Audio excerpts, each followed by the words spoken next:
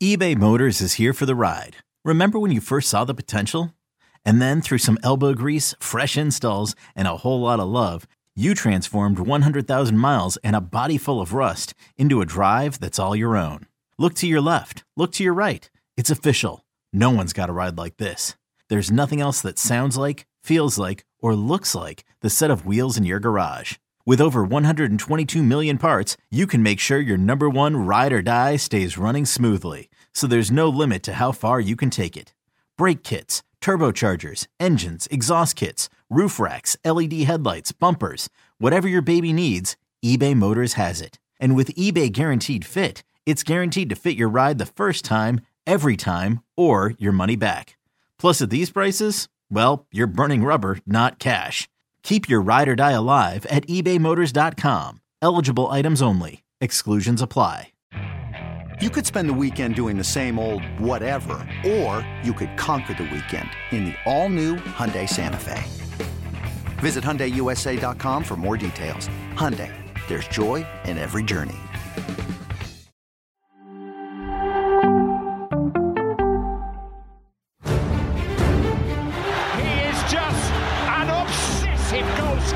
But they have to understand I chose to stay in my country because I'm French. And the Bernabeu blinks it back! I haven't got a problem with soccer, to be fair. Football. Into the area to... Oh, what a start! What I can guarantee to you is that they want to keep everything secret.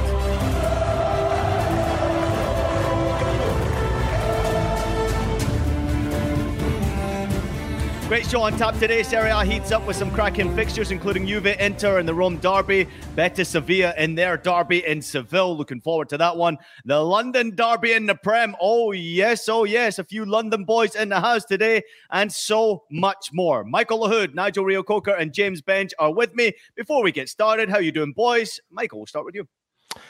I'm doing great. I went for a walk, got my coffee in, watched Nigel Reo-Coker, tried to point, was it this? Oh, he can't do it either. But doing well. Can't wait for the show. Nigel. I'm good, mate. I'm good. James. Yep.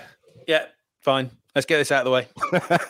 James has got 1 foot out of the house because there is some Europa League action going on today. He's also in the hunt for Glastonbury tickets, so I don't blame you for that one, James. Just a reminder to you, James Benge, I've got a lot of friends in the music industry. If you're ever looking for tickets, hit me up on our direct message, or you can text me privately. That's just the James Benge, not everybody else out there as well.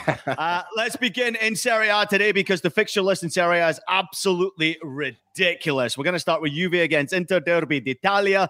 Looking forward to this game. Obviously, the last 3 Serie A games for Juventus has been pretty good. 3 wins, 6 goals scored. They haven't conceded a goal in those last 3 games. There has been a few gems, obviously, some youngsters getting their opportunity to do well and play in a Juventus jersey. What are they doing better in Serie A, I guess, would be the question, compared to what they are doing or producing in the Champions League, Nigel? I mean, this is a Juve team that's trying to figure their way out, obviously sticking with their manager. Players have, the injury list is ridiculously long. They still have a lot of talent. They're giving youth an opportunity to play, but going up against this Inter side at home, normally they're a favourite. I'm guessing in this game, they're probably not a favourite. I think you'd have to say it's a form thing. I think with everything that we've seen from the start of the season, and again, when you see these kind of transformations, I personally think there's been a lot of soul searching or realization behind closed doors. So whether it's the manager's really giving some home truths to players because he's backed by the board, he's been backed by the fans, where the fans have been deeming that some of these players are not fit enough to wear the shirt. So it gets to a point where, as players as well, this manager's not going anywhere. So you got to start performing. I think what they've also done is that, like you said, Ian, that they've given a lot of youth some chance. And I think the youth maybe have kind of spur up that energy and that belief again. And that's what happens when you've got the right youth. It's not every kind of youth you put in this situation, but when you've got the right kind of youthful players who come in with that kind of fearless mentality, that desire, that drive, because they want to prove a point, it becomes a bit infectious in the senior players again to step it up to another level, because I think that kind of inspires some senior players when you see youth like that.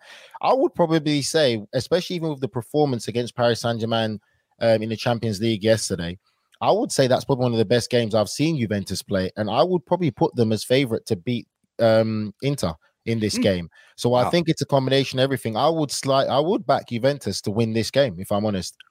Yeah, I'm not seeing it. I do agree with Nigel that they've got better, which I think is quite impressive when you look at this injury list. And I've just got it up here. You're talking no Vlahovic, no Bremer. We know Pogba's suffered a setback as well. De Sciglio, Moise Kean, Weston McKennie.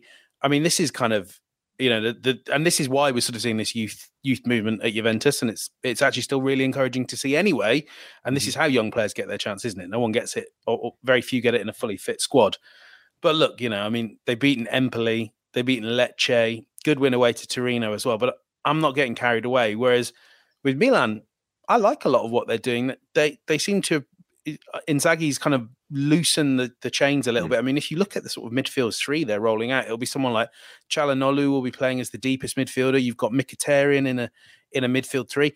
I don't know how much of that he sort of takes to Turin, or whether he is inclined to play safety first. But I mean, I think they're a really good team, and much the same as what Nigel said about Juventus against PSG. I thought Inter were pretty good against Bayern Munich in midweek, so I quite like them to do the business. Yeah, Nigel, I'm not really feeling the Juventus to beat this Inter Milan side. They won 6 out of their last 8 matches. They figured it out. You have Romelu Lukaku coming back. As soon as he comes back, he bangs in a goal.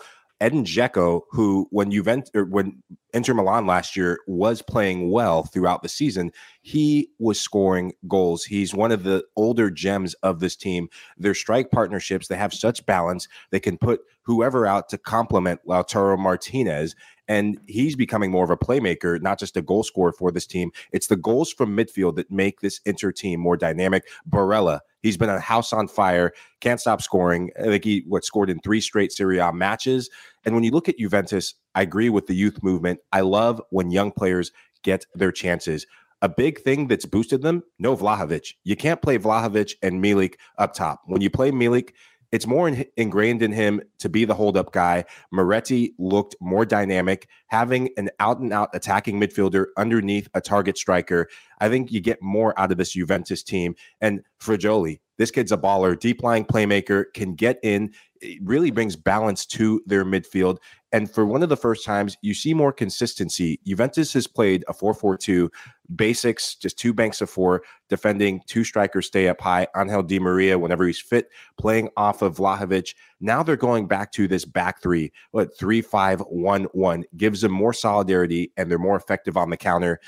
It'll take an Inter Milan team to show up gassed and out of form and just not showing up for this game, I think, for Juventus to win the match. Mm-hmm. Do you guys not think that Federico Chiesa's return will please very inspirational for Juventus? Because I think he's not really going to be fit. And I mean, if this was Chiesa at full pelt, best player on the pitch, I would argue.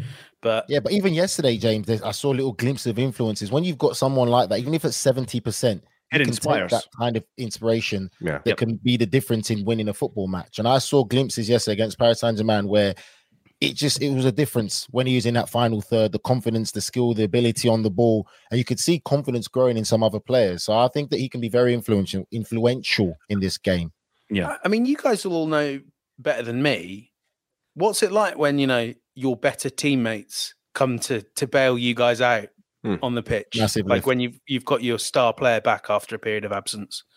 Massive lift. Yeah. The confidence goes through the team. You actually believe you could win the game by another 30-40%. It goes up when you've got having players in training inspires you, right? It builds, especially influential players. It inspires the culture of the team. It creates a belief, and especially if you're one of the other players who are more defensive minded. I think the 3 of us probably had more defensive responsibilities. Although Nigel, you hit a crack. Was it Tottenham that you hit a banger with your eyes closed against? But that's for another podcast. I gotta take my one shot. I imagine this is like when I come back from annual leave to come on the pod. You guys are just like got our star guys back. Raise the game. To be fair, yes, we do feel like that one. Listen, let me just remind you that Inter themselves are on a very good run. They're 4 league wins on the trot. They've scored 11 goals. They've just welcomed back Lukaku, then sort of lost Lukaku again. Who knows where his fitness level is? It doesn't look like he's going to be fit for this weekend. I expect Inter to turn up. They are favourites, as Desi just put up the odds right there. Plus 135 for Inter to win this game. Juve plus 205 at home.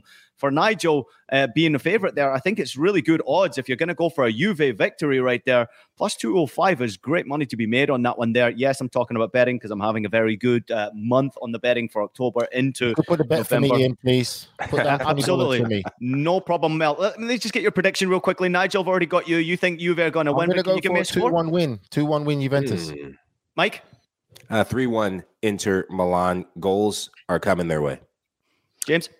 Let's say 2-2. Yeah, I'm kind of seeing a draw in this one as well, James, and I'm hoping it's a high-scoring game here. I'd love to see Juve get the win, but Inter right now in the form that they're in, I know Juve have done well, but there's been a few last-minute goals. There's been a few reliance on the young players. I think Inter would be a favourite in this game to win it, so if I'm going to go for a favourite, I'll go for Inter with a 2-1 victory, but I think James might be right here with the draw. Let's move on to Atalanta against Napoli at second against first in Serie A. How are we expecting Napoli to rebound from their first defeat across all competitions this season, Michael? I mean, against Liverpool, it wasn't easy for them. They played very well in that game. Yeah. Liverpool played well as well. But I think Napoli going back to domestic football, they would have looked for an easier fixture than this one. Atalanta are on form this season. Difficult to score goals against, and a team you have to be worried about. I think Napoli will be fully capable of rebounding because of their performance at Anfield in a blockbuster matchup against a Liverpool team that's been one of the yo-yo teams of Europe. Show up, play one good game, probably end up losing this weekend, but we'll see how that plays out. For you Liverpool fans, I know you'll never walk alone, but this season you'll always walk alone. But back to Serie A. I know, dishing it out today. Back to Serie A. This is a great game. Napoli, a team that everything's going right. You have Victor Osimhen back amongst the goals. He looked threatening. If it wasn't for VAR in the Champions League, probably would have contributed some factor in a goal. Everyone's contributing. It's a team, goals by committee, goals by Osimhen, and Cavada seems to continue his form. I think this is going to be down to how Atalanta deal with Napoli's press. Napoli forced so many turnovers, such a good team in transition. They can sit deep and hit you on the counter. Atalanta, they're a team that are susceptible on set pieces, though. Udinese exposed that last time they were in a big game.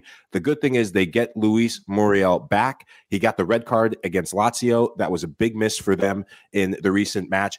Adama Lukman, he's been the guy who stepped up significantly, thriving in Serie A. He's really found a home. And so it really depends on which teams kind of their identity puts more of a stamp. Does the defensive solidarity of Atalanta snuff out Napoli's potent attack, or does the high press and counter-pressing and counterattack goals of Napoli usurp Atalanta's campaign? James, can we just get a prediction here from you on this one here before we move on to the next game? Yeah, I'm sorry to cop out again. I'm going to go 1-1. One fun thing, Atalanta get a lot of penalties. So that's why, kind of Atalanta are going to nick a penalty, but it's hard to see them keeping Napoli out. So yeah, 1-1. Nigel, I've got a feeling you're going to go for Napoli again. Why not, right? 3-1 Napoli. I feel that Napoli have a lot more attacking threat than Atalanta. I think Osimhen could be the real key difference in this, as Michael stated, aerial threat and also the energy for the press. He presses so well. We've seen him press defenders and win the ball and score goals. I think Osimhen's going to be a big difference, but it's not just him. Raspadori, and also you've got Kvaratskhelia. So I think that there's more attacking threats by Napoli. Like, we need to clip that and put that on social media. There's far too many of us taking the piss out of Nigel, put it on social media. But his pronunciation is sensational. Click that one. Stick that in your pipe and smoke it, Des. Just a little bit of a reminder right now that both of these teams are two of the best defensive teams in Serie A this campaign. Napoli only conceded 9. Atalanta only conceded 8. And then to your point there, Nigel, Napoli have scored 30 goals from the 12 games they've played so far. It's very difficult to stop them scoring. Atalanta have scored 18 goals. And this is what's impressed me most about Atalanta this season. Defensively, so much better. And I think the lack of European competition for Atalanta is making them a force to be reckoned with. And that's why they're doing so well in Serie A. Do they finish in the top 4? I think they potentially could. With the Italian teams doing well in European competition, it bodes well for Atalanta to do well. But in this type of game against the Napoli side that are probably pissed off that they just lost the game, I would say that Napoli are an absolute favourite going in for this game, but this one's going to be a banger to watch. Can't wait for it. I'm actually going to go with Nigel and think that Napoli get the victory here. I think it'll be closer than we predict. Maybe another 2-1 game. Both teams to score in this game would be expected, but both of these defences have been incredibly good to watch. Move on to the Rome derby, Derby della Capitale. It's Roma against Lazio. It's 4th against 5th in the standings. There's the odds right there. Rome, obviously a clear favourite in this game, -102, and Lazio, the +270. Good money to be made on them. This is a cracking game. Roma are in 4th place, 1 place above Lazio, but Lazio have scored 8 goals more and let in 3 goals fewer, which is incredible to say. So what should we expect from this game, James? Yeah, so this is very much one for the stats nerds out there, because as you say, Lazio's goals. Oh, he's gone. He doesn't want to hear. I said stats nerds, and he enjoy Lee's.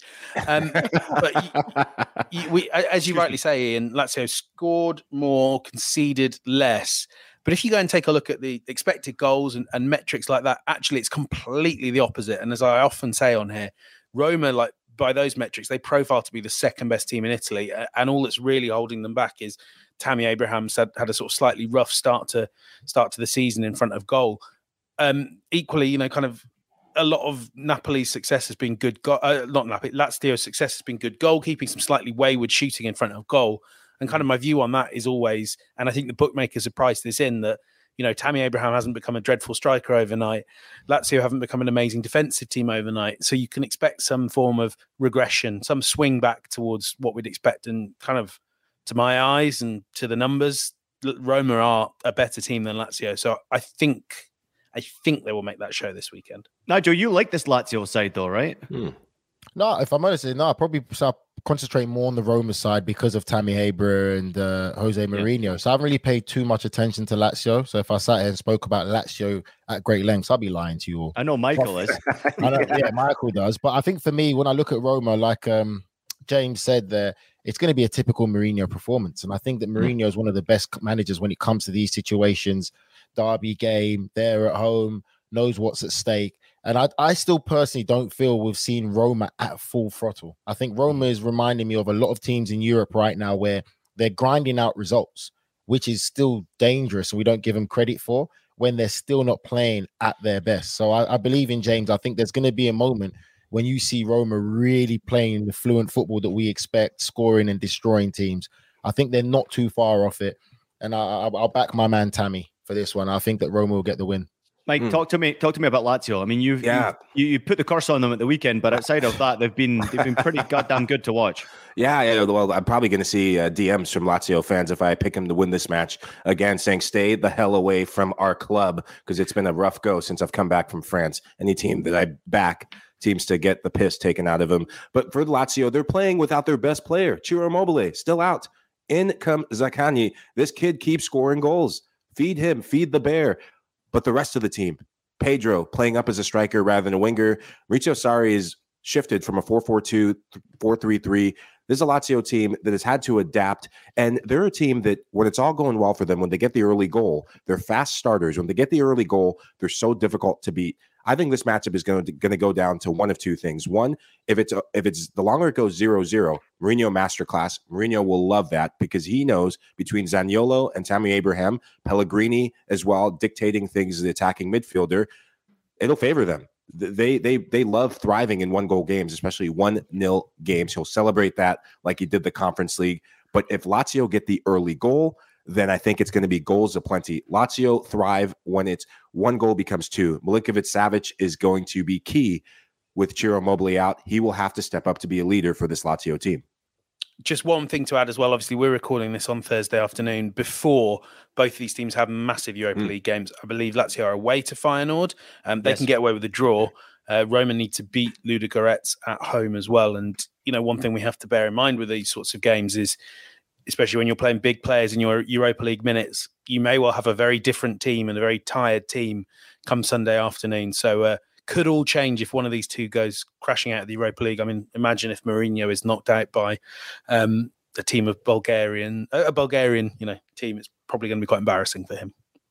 Let's take a look at choose your words wisely. I didn't want to sort of be rude to Bulgaria as a country. Yeah. But equally, we have to acknowledge. But at the same time, you are. Hey, Benj is on a roll this week. He's on a roll on Twitter, getting gassed up. He's on a roll on the show. Keep it going. Oh, he was fired up yesterday as well. Don't worry about it. Let's take a look at the rest of the fixtures in Serie A to look forward to. Serie A campaign has been absolutely fantastic. Make sure you subscribe to Paramount Plus, or if you want right now, there's a promotion going on where you can get 1 month free Paramount Plus action. You can catch a lot of the action on CBS Sports as well. You can use the QR code in the top right-hand screen right there if you want to get that 1 month free. Use the promo code UEFA22 if you want to jump on it as well. But so many great games. Such a competitive league it is to watch right now. Teams doing well in Europe, teams doing well domestically, and there certainly is going to be a battle once again, I believe, for the Scudetto in Italy this year. So big games to look forward to. And let's move on to La Liga before we get to a quick break here. There's only really one game we want to discuss in La Liga. That is the derby in Seville. It's Betis against Sevilla. Betis putting together quite a fantastic season, I believe, this campaign. However, derby games are pretty tricky. And Sevilla, with a new boss in Sampaoli in charge here, what gives in this game, Mike? I think it's going to be stop the bleeding. This is a Sevilla team that is in big trouble. They're near the relegation zone, and they were giving up goals aplenty. I go back to the Barcelona game where they got absolutely humiliated, the Jules Koundé revenge match, and Koundé showed up providing assists. Sampaoli is a guy who's very familiar with Sevilla. One of the things that made Sevilla tick in years past, that made them so successful, you had to break them down. They were defensively solid. In the last couple of matches, the City game aside, because City's embarrassing teams left and right, I thought they've shown more competitiveness. There's more belief that they do have a bit of the quality, but I think the consistency in goals have been lacking. They need to get the likes of Ivan Rakitic, who was playing in a more attacking position at the start of the season. He's now to a more box-to-box midfielder position. They need to get some of their midfielders contributing more in the attack, because right now you only have one attacker getting in the box, and you're not going to score as many goals with that. For Real Betis, I think the Europa League has been such a boost for their confidence, showing that they can go toe-to-toe with the likes of Jose Mourinho's Roma. I look for them to be a dominant factor, but you never count out Sampaoli's team. Sampaoli will have his team ready to make noise and ready to make an upset. James? Yeah, I mean, just if nothing else, we should also point out for people that mulling what to watch and what to put on TV and enjoy the atmosphere of, this is one of the best derbies in Europe as well. You know, real special one, riven with history. I mean, I love some of the stories that come out of this. The derby in 1918, where Betis sent a collection of children, literal children, allegedly to play against Sevilla, and Sevilla showed absolutely no mercy and won 22-0. I can't see Sevilla scoring 22 goals if we played this game for 100 years. And like kind of Mike, I'd be pretty optimistic if I were a Betis fan, but you know, hoary old cliche and all that, but form books straight out the window on Derby Day. And you know that Sevilla are going to be up for this. Nigel, you got I anything think to add? that's the best way to look at it. It's a derby game, and form doesn't really matter. And I think Michael hit the nail on the head there. Sevilla is a club historically that the foundation was built on a great defense. As much as they played fantastic, free-flowing football, the defense was one of their biggest compliments. Hard to score past. That's gone. Slowly trying to build that back. Again, you want Rakitic to be doing more attacking work, more in the final third, in behind the opposition midfield, but he's having to find himself do box to box. So again, there's a whole recruiting process going on. But let's not sleep on Real Betis. And also, you can even say Real Sociedad. Those teams have been very competitive, clubs with history of bringing a lot of players through the academy, and they've done really well and recruited well. But it's a derby game. I think Sevilla will probably want to stop the bleeding, and it's about going back to basics, as Michael said, and being very defensively organized and solid, hard to beat, and just staying in games right now and slowly start picking up points. Before I give you my comment here on this game, I love derby games more than anything. James, how much credit goes to Manuel Pellegrini and the job that he's doing at Betis? Obviously, great experience, but he seems like he's very happy there. The players seem like they're enjoying playing for him. And coaches, I mean, certainly if you look at Pellegrini and Betis, not getting spoken about too much in La Liga right now. He's a great players manager, isn't he? I think one of the challenges you maybe have, and one of, you know, as with so many walks of life, sometimes your great strength as a coach can prove to be a weakness. You know, at Manchester City, they adored him for how hands-off he was, how relaxed and at ease he was. By all accounts, doing the same at Sevilla. But then, you know, when things aren't going well, that can be a challenge. But right now, I think he's the perfect coach for that situation, that collection of players, a good mixture of, you know, younger and older talents and a dressing room that kind of can run itself. I think in those situations, Pellegrini's a really great manager. And after his tough times at West Ham, which is kind of the worst club I could think of for him. It's great to see him having some success. Listen, Sevilla, go ahead. I apologize on that one there, James. Watch your mouth. I will say this, though, about Sevilla. They're being poor in both ends, right? They're not scoring enough goals. They're conceding too many goals. And in a derby game, Nigel's absolutely spot on. Derby games are different, right? You go into it, the statistics pretty much go out the window. The table position goes out the window. It becomes a part of the fan culture and the city culture. We've all been around derbies enough to know that derby games, anything can happen. So really watch out for a surprise result. And I was actually surprised that Desi just threw up the odds right there. Betis were plus 110, I think they were. I mean, for Betis to be so high odds in a derby game, and especially with their table position, tells me that the odds and the experts are expecting this could be an upset. But I think you got to give credit to the way that Betis have been playing their football, the goals they've been scoring. Borja Iglesias, outstanding footballer right now, obviously getting up there in age, but just a terrific team to watch. Also, I love watching them in European competition as well. And the Sevilla derby is certainly one that you do not want to miss. Let's take a look at some of the other fixtures in La Liga that maybe catch your attention. Barcelona, Almeria on Saturday, Rayo and Real Madrid on Monday, in the somewhat derby over there. Anything in particular catches your attention from the other games in Spain that should be wary about here? Real Madrid against Rayo, Nigel, anything to worry about there with Real Madrid?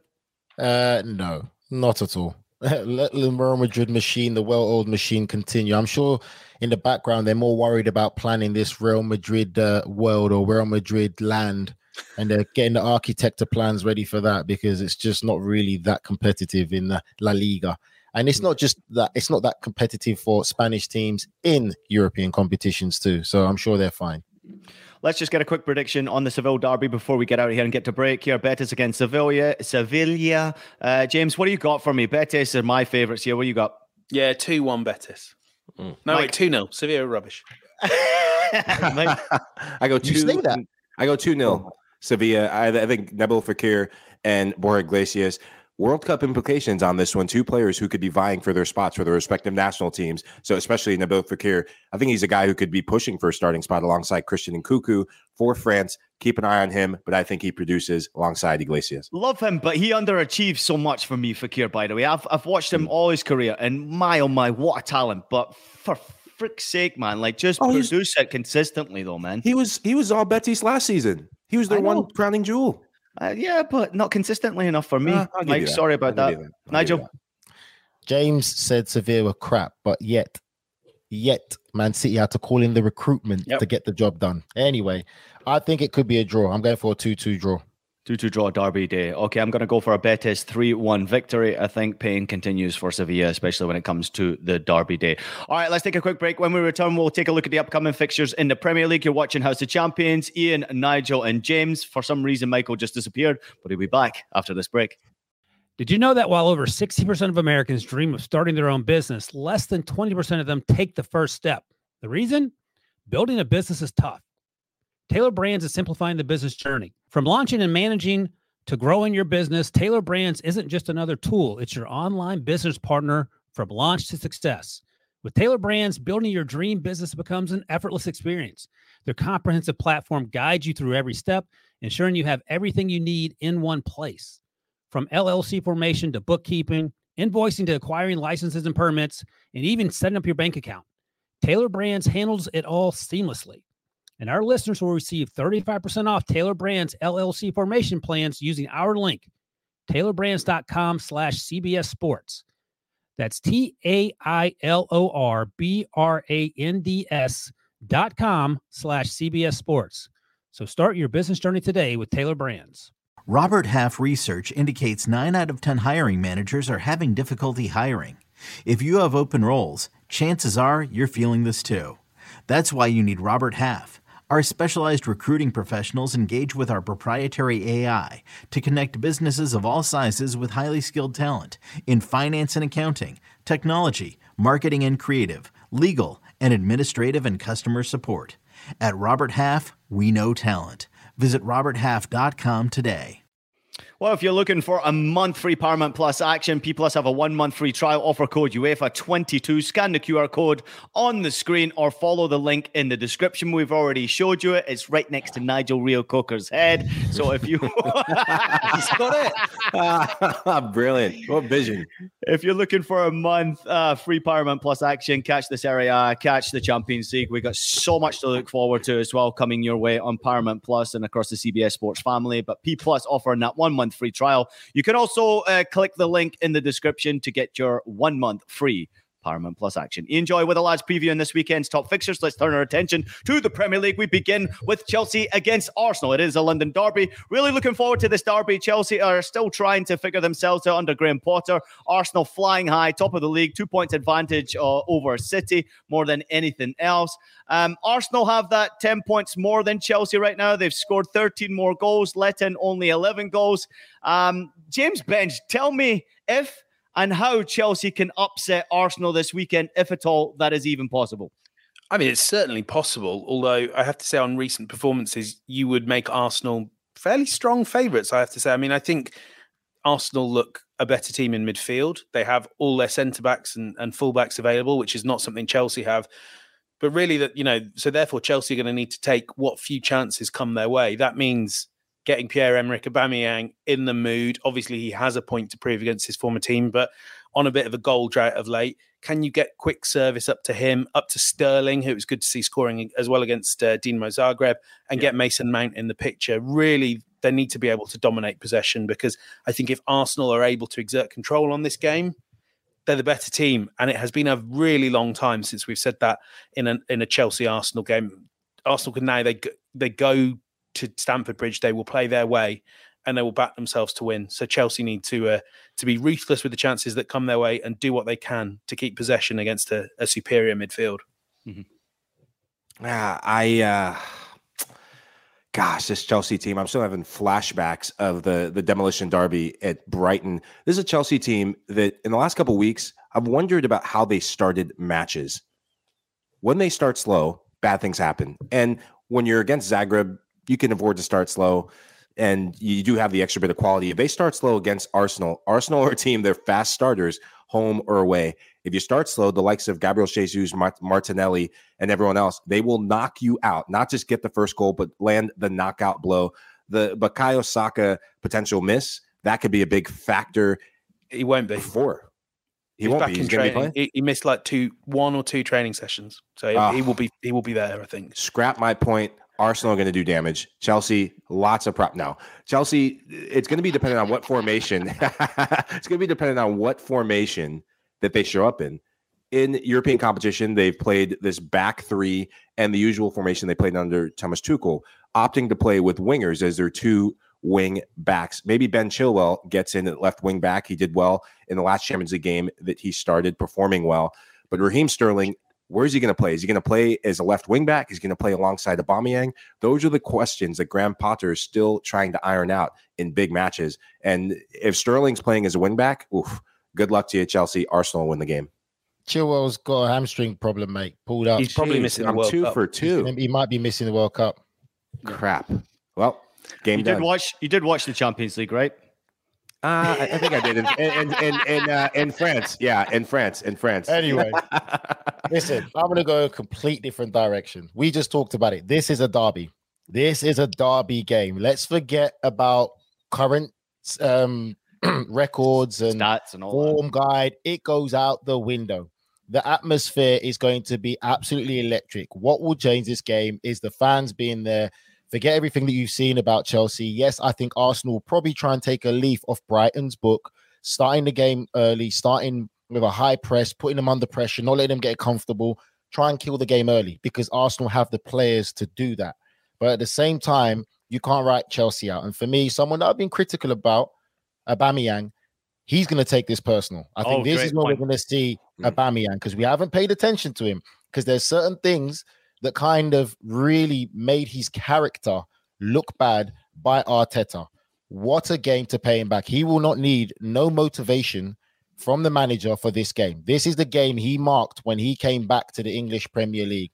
And I think Aubameyang is going to be on fire this game. I think he's going to be probably clinical, and he's going to be very angry and aggressive. You can never write Chelsea out. Yes, we know Potter's still trying to find his way, trying to find his form in the attacking sense, which he's struggling with. But I think for me, all form goes out the window. James could tell you, we've seen so many times when Chelsea meet Arsenal, and the favorite, who you would say, and I would back James to say Arsenal would be the favorite, don't turn up and get absolutely turned over.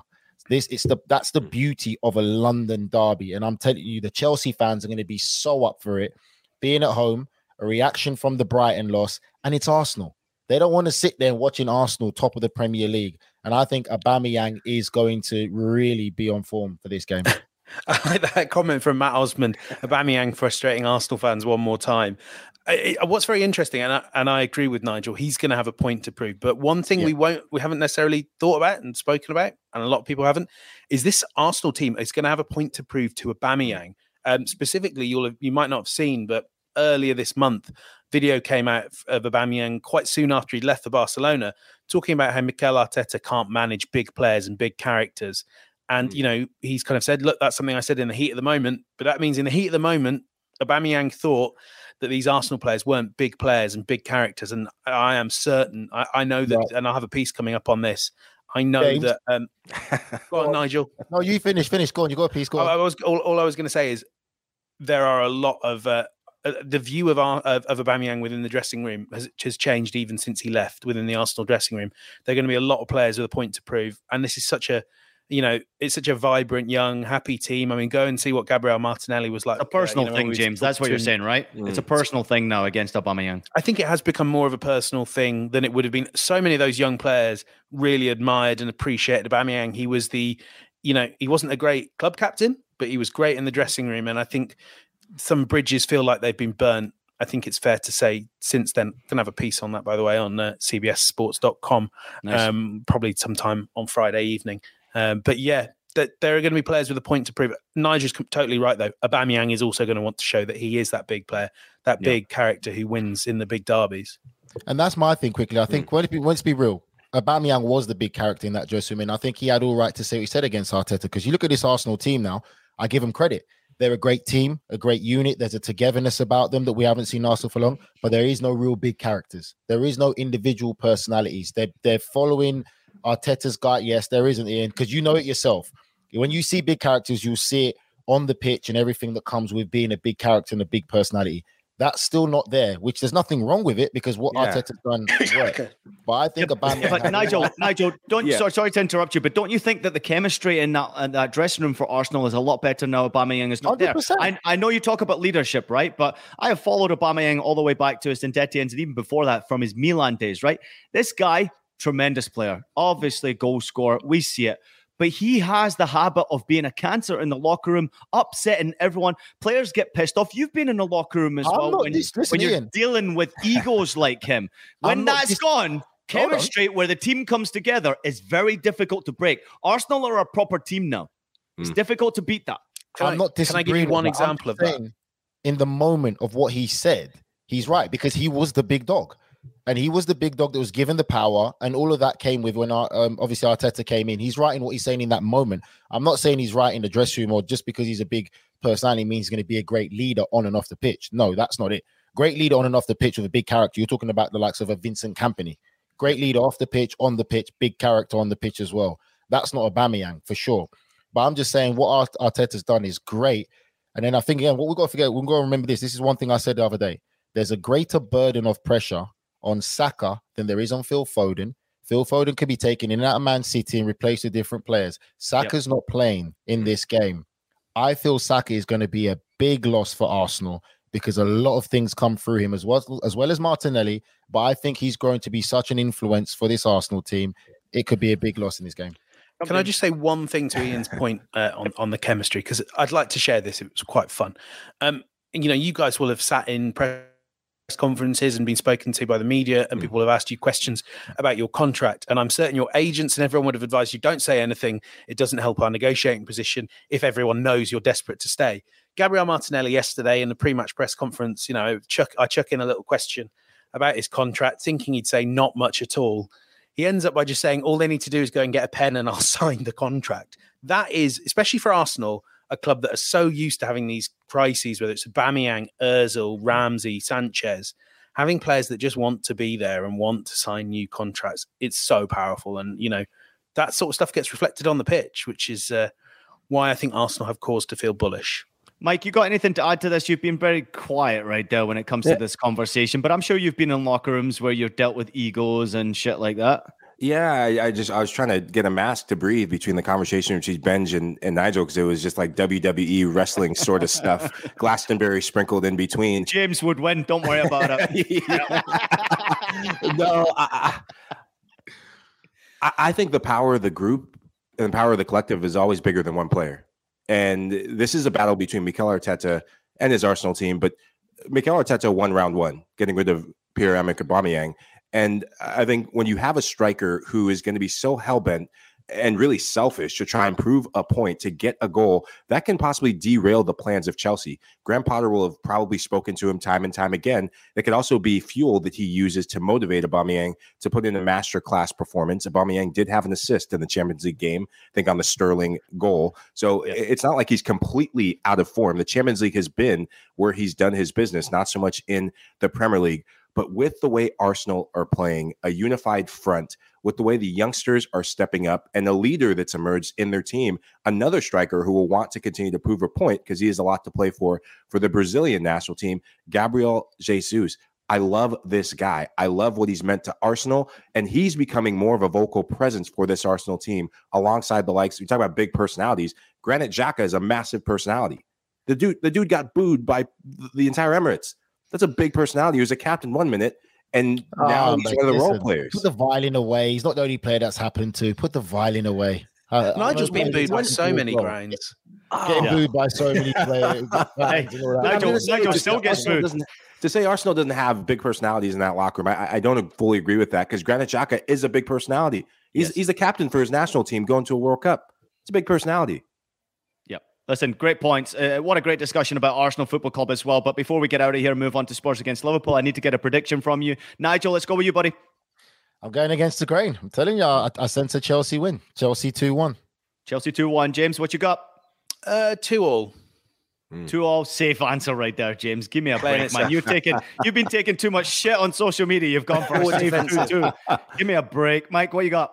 I'm going 3-2 to the Arsenal. The Arsenal do give up goals, especially when they go on the road, but they do score goals aplenty. I see them continuing that trend, 3-2. Well, our good friend Vic has got 2-1 to Chelsea. He says, go on, Nigel, tell James we have what it takes to bring Arsenal down to earth on Sunday. No doubt about it. Plus, it is a derby game. Absolutely. However, I like this Arsenal side. I'm going for a 3-1 Arsenal victory this weekend. I think they continue to do good things in the Premier League. Let's turn our attention to Spurs against Liverpool. It's 3rd against 9th in the Premier League. I can't believe it. Spurs have had 2 last-minute winning goals in both the Premier League and Champions League. Absolutely going to be full of confidence because of that. Liverpool just broke Napoli's record. Tough game to predict. Huge game for Liverpool. If they want to start an attack on the top 4, I guess this is the type of game. We're going to be quick on this game because we want to move on to Aston Villa, Manchester United. But this is a good game to look out for. Nigel, I'm going to come to you first on this one here. Top 4 for Liverpool is what their target is, but these are the type of games you got to win. These are the type of games that they need to win. And it's going to be, I'm sure it's going to be a typical Conte Spurs side. Sit down, dig deep, dig the trenches, be hard to break, which Liverpool have found hard to do this season. Found it very hard to do against Nottingham Forest, lost that game. When teams sit without the lack of that magic of that Sadio Mane, Liverpool find it hard. I think it's going to be a hard one to call, but I think personally, I can see a draw in this game. I think the big talking point that Spurs have lived and died by and Liverpool have struggled with at times this season, set pieces. Tottenham Hotspurs are the set piece kings of the Premier League. Such a good team. You look at the likes Harry Kane, and we haven't talked about the Son injury, massive loss for Tottenham, but the likes of Harry Kane, Bentancur, Langley scoring a headed goal. Tottenham, they will want to grind the hell out of this game, frustrate Liverpool even more. Liverpool, for as much as they've shown glimpses and Mohamed Salah behind the goals of Mohamed Salah. Darwin Nunez popping up with a goal or two here and there. But Mohamed Salah, he's been their shining light and their saving grace this season. You can't, I apologize to you, Mohamed Salah. Remember maybe a month ago, I had a pop at you, and you know what? You can have a pop at me. I apologize. You are the Pharaoh King of this Liverpool team. But the rest of the team, the inconsistency is what troubles me. For Tottenham, they are who they are. They know no other way than to leave it late in the second half. I go back to Liverpool. If they start bright, if they get that early goal, then it's going to fluster Tottenham a bit. But Tottenham, they're the second half kings. Majority of their goals coming in the second half. They've shown it in the league. In their last match against Bournemouth, they show it in the Champions League. I do worry a bit if these players, how exhausting it is to have to leave it late to come back and get a goal and get a result. But this is more pressure on Liverpool than I think Tottenham to get a result in this match. Yeah, I think Mike really hit the nail on the head there right at the end, saying that, the last week or so is going to have taken a lot out of Spurs. Playing till the last minute against Bournemouth, playing till the last minute against Marseille. That wasn't in Antonio Conte's plan coming up to this massive game away at home to Liverpool. Is that midfield, my question, going to have enough legs? Rodrigo Bentancur gave it all. He's been wonderful this season and, a shining light, a superb addition for Tottenham. But I felt like Liverpool, kind of because they knew what was happening in the Champions League, they coasted through that game, even when they looked like they might lose it. They weren't that worried about things. Whereas Tottenham had to throw everything at the contest. And obviously losing Son, they've got no Kulusevski either. They've got no Richarlison. They're struggling from open play. Mike's right. The set pieces are a huge. But they do have Pierre-Emile Højbjerg with an absolute banger to win it in Marseille. But that's it. If your second best sort of forward, second most likely scorer after Harry Kane is Pierre-Emile Højbjerg, I kind of got questions. I mean, we have so many questions about Liverpool as well. I wonder if they will just look to pack the midfield. That's what I was going to say. I think that Tottenham will just pack that midfield and go into that 5 in midfield. Like Michael said, they're going to suffocate the game. And still, you can't write out Tottenham for coming out maybe with a 1-0 win somehow, somewhere. And they play really well against Liverpool. Can I just remind all of you that Liverpool have not yet won on the road in the Premier League this season? Exactly. And you got to go to Spurs, who are third in the table. So good luck with that one. Let's get our predictions and get out of here. Nigel. 2-2 draw.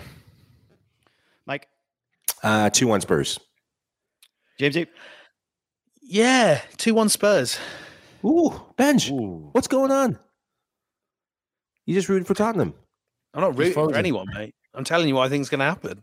I think that's absolutely fine. Giving us a prediction of Spurs to win that game, and who wouldn't? I'm going to go for a Liverpool win. Sorry, everybody out there.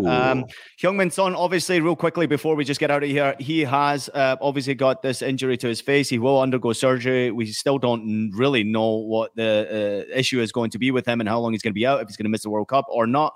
Let's hope it's a quick surgery. He can get back here. Ali A says Liverpool win. Matt Osman says thanks very much.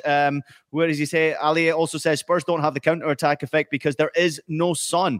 And Matt Osman also asking if the latter, can he just wear a face mask like Osimhen? I guess that's what we're all waiting to find out. Go ahead, they won't. What I was told is they won't really know until after surgery whether he can go to the World Cup, whether he goes to the World Cup in a face mask. It could be 2-3 weeks, could be a lot longer though. Who knows? Isn't it just an absolute nightmare for these players right now, dealing with injuries and last-minute injuries? The pure desperation from these players right now, going through injuries. Chilwell yesterday, obviously, we've seen so many in the Champions League this past week, recognizing the World Cup's right around the corner. I mean, it's absolutely ridiculous that the World Cup is taking place at this time in the season. I can't even get my head around it. Let's get a quick prediction on Aston Villa against Manchester United. Villa 16th. Welcome new boys Unai Emery to the bench. Only 1 win in the last 6. United, on the other hand, slowly getting it together, are undefeated in the last 8 across all competitions. Prediction time. Nigel Reo-Coker, we'll start with you, your former team against Man United.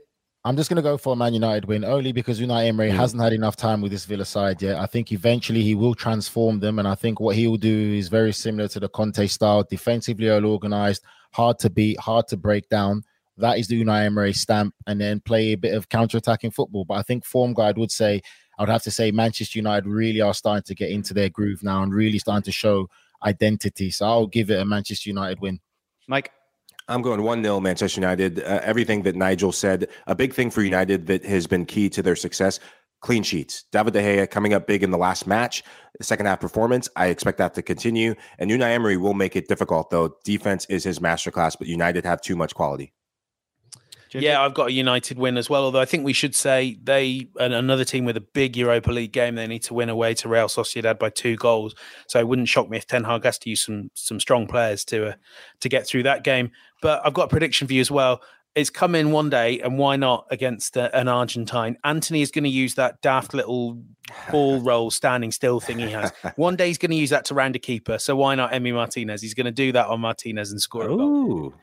I'm looking forward to this game, actually. I think Manchester United are favourites going into it. I'd like to see Manchester United get the win, but you see that impact always with new bosses coming in, saw the training session pictures, the players were really getting after it.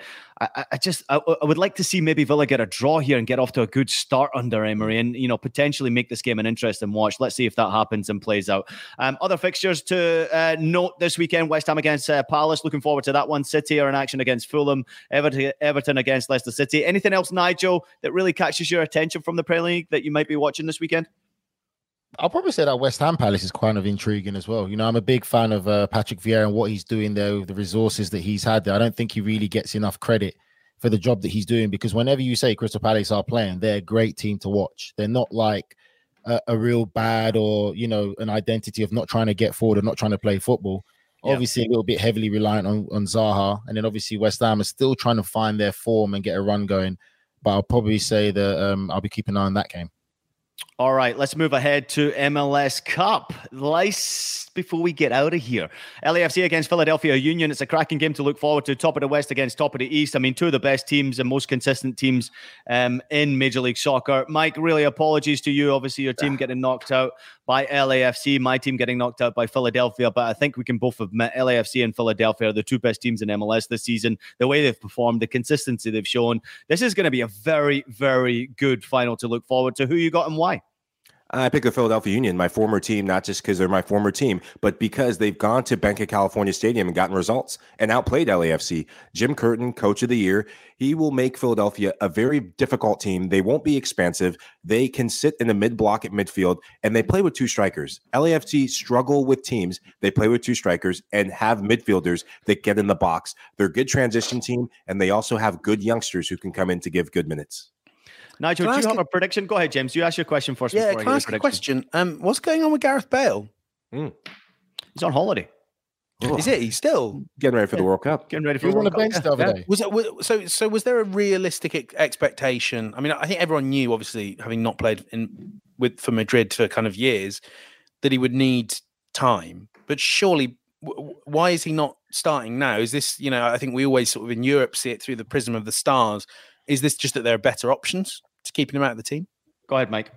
Yeah, I think that's part of it. I think Steve Cherundolo gave him a stretch of games, and Gareth Bale, you could see him a little bit of potential injury concerns. But when they got Bouanga, you got him as a DP player. You have to play him. Chicho Arango, I think, has been the real key player, the Colombian international, mind you, who has kept him out of the team. And LAFC have become a better team without him, I think, and it shows in the results. Yeah, there's no doubt about it that he's just struggled to get into the team. I mean, like he's obviously coming off the back of injury. You go to LAFC just to get yourself fit and ready for a World Cup. Absolutely love it. I'm sure he's loving life in LA as well, and I'm sure his focus is on the World Cup. I don't think Cherundolo is silly to think any otherwise, that he's here for LAFC and he's going to be this golden boy. No. He's here to do one thing, and that's to stay fit and healthy and get ready for a World Cup, maybe help LAFC. And I'm sure he has inspired a lot of the players around there. But Michael's right. There are players that they've spent money on that they want to play ahead of Gareth Bale. He is on a cheap contract considering Major League Soccer status, and I don't think there's any urgency to play a Gareth Bale if he's not playing well, if he's not consistently playing well. Having a Gareth Bale around your training ground, having a Gareth Bale around your bench, it can only inspire other players, and that's exactly what's happening. Players are playing better because Gareth Bale is there. It's just unfortunate that it's not Gareth Bale who's in the lineup. But you also have Chiellini's been on the bench multiple times this season as well. So it's not as always easy to get into this lineup. In MLS, it's completely different. Nigel, real quickly, what do you got? I just want to know quickly to Mike, would you say the Philadelphia Union, with the consistency they've shown recent years, do they have the ability to be the next Seattle Sounders? Because I think Seattle probably are the benchmark of the MLS league in how they've gone about building consistent success and how they go about their business to a very similar European model. What do you think about Philadelphia? Also didn't make the playoffs this year, just to remind everyone. Yeah, first time ever. They didn't this year. First time ever. First time ever. There you go, ever. I think they do. I think in the past probably 8 years, there's something in the water. And I've said that on Austin FC broadcast, because we get to do games against the Seattle Sounders and Portland Timbers. They have been the two teams who've shown up in the MLS Cup time and time again. Ian, you will know that from last year, NYCFC beating Portland at their house. With the Philadelphia Union, they have a different model. It's a pipeline of youth. They invested in the youth academy and one of the best youth academies around the country. And you see that with players like Brendan Aronson, who's the flagship, who's the flag bearer of what the academy could be, thriving in the Premier League, thriving with U.S. men's national team. Youth is the future. And the fact that you have a manager, Jim Curtin, in 2016, I think that's when he really had his team, his own team. I played for Jim Curtin, and those were discovery years for a young coach like him. Now he has a stamp of approval. One thing about Jim that I've always respected and loved that he's done with Philadelphia, he plays with two strikers. In Major League Soccer, you don't see two strikers much anymore. You see one striker with an attacking midfielder. Some teams playing some version of a 3-5-2, except one with a second striker and a target striker. He plays with two out-and-out strikers because in Major League Soccer, I don't think they have good enough center backs yet who are comfortable defending 1v1 with strikers. And I think that's what Philadelphia have really countered on with most teams. So 4-4-2 then. 4-4-2 with a diamond. Attacking midfielder, Gazdag. He's a bit of the next Diego Simeone then, yeah? Till the well gets dry. No, I wouldn't put him in Simeone. He doesn't piss off other people. He doesn't have this. Jim, are you talking about Jim? Yeah, he's not. Simeone. I wouldn't describe. Jim pisses off a lot of people. Who are you kidding? Jim doesn't. Jim doesn't go to the. Simeone thrived off of that. Jim went after City Football Group. He went after City Football Group. Listen, we got to get out of here because I know for a fact that Des is desperate for his breakfast Guinness. James Bench, before we get out of here, make your comment and then give me a prediction. Then Mike, then Nigel. Let's get predictions. Go, James. This is a complete stab in the dark here. I have no idea what's going to happen. I see the odds, but you know what? It's always sunny in Philadelphia, baby. 2-1. Oh man, that's the comment of the pod. Like LAFC have the better stacked team. I'm going LAFC win 2-0. I've already told you. I'm singing it. Doop doop doop doop doop doop doop doop. Philly's gonna win. Don't sing that, all right? That hurts my soul when you sing that here. Listen, I got a lot of respect for Philadelphia, even though they've pissed me off a lot over the last couple of years. I'm a big fan of Jim Curtin. I really am a huge fan of Steve Cherundolo and the job that he's done at LAFC.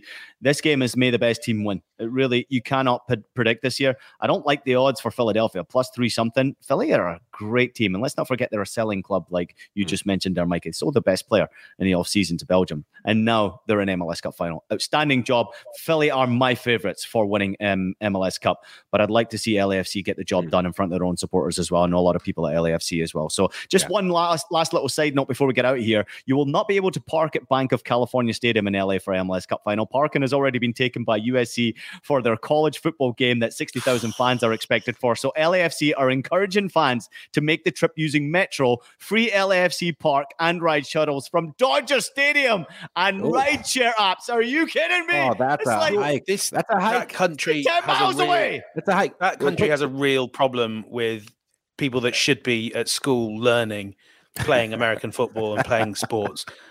Just sort it out. This is professionals playing the game. This is the point, though. This is what people criticize sometimes the MLS for certain things where you're saying you want to compete against some of the top leagues in Europe. How can you make fans have to ride share and use the Metro because college football has priority over the MLS Cup? Like it's a bit of a embarrassing kind of. Tell them to get back to class, get back to the library, do some work. There's that little clip from Nigel that we were looking for. Thanks very much, Nigel. That's all I was looking for. Hey, boys, excellent stuff as always. We're going to let producer Des get out here and get his breakfast Guinness. Thanks to everybody out there for listening to House of Champions. Please take a minute to leave us a rating and a review on your favorite podcast platform. We're available on Apple Podcasts, Spotify, Stitcher, and anywhere else you listen to your podcast. We're also available, fortunately for Nigel Reo-Coker, because he's just such a beautiful human being on video. So subscribe to us on YouTube. Everybody out there, thanks for watching. We'll be back on Sunday to recap an amazing weekend. Enjoy all the games. See you then.